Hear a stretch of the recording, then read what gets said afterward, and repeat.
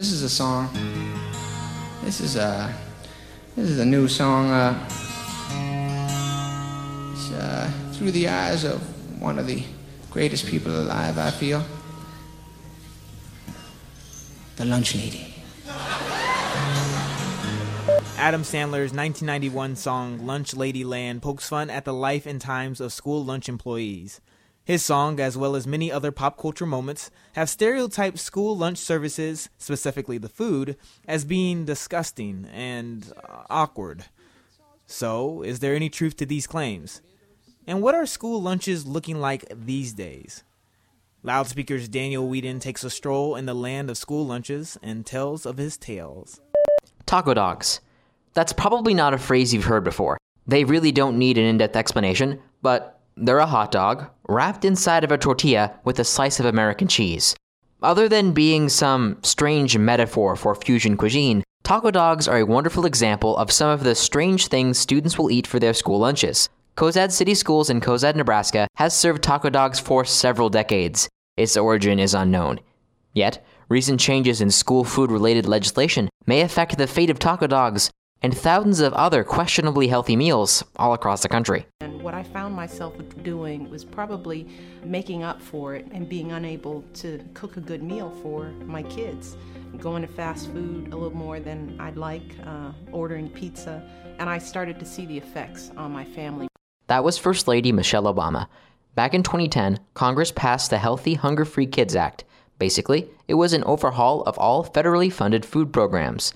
School lunches, breakfasts, and WIC have all undergone changes to increase the amount of fruits and vegetables served, while limiting the amount of protein and carbs per meal. Naturally, some want the changes to be sent back to the kitchen.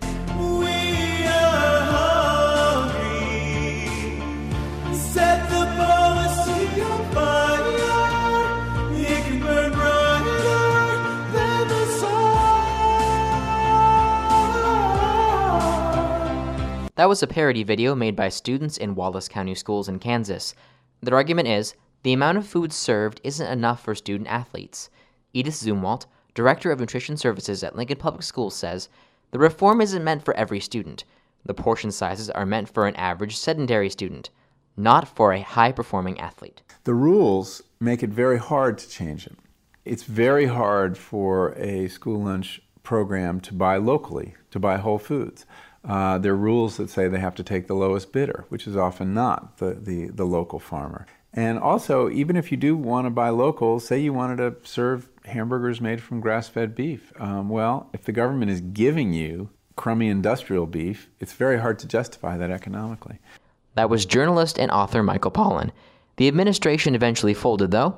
The Government Accountability Office recommended more flexibility in the program, which has largely been granted. It's proof of the adage, you can lead a horse to water, but you can't make it drink. Even if the Obamas continue to encourage us to eat our broccoli, it's unlikely enough of us will do so. Because really, taco dogs sound better. Reporting for Loudspeaker in Lincoln, Nebraska, I'm Daniel Wheaton. Everybody gets enough food down here in Lunch Lady Land.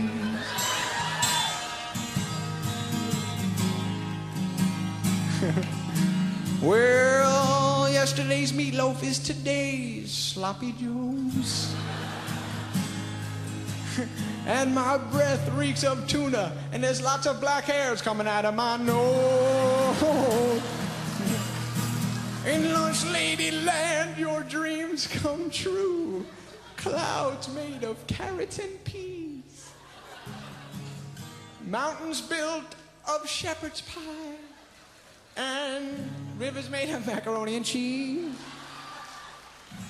But don't forget to return your trays and try to ignore my gum disease. No student can escape the magic of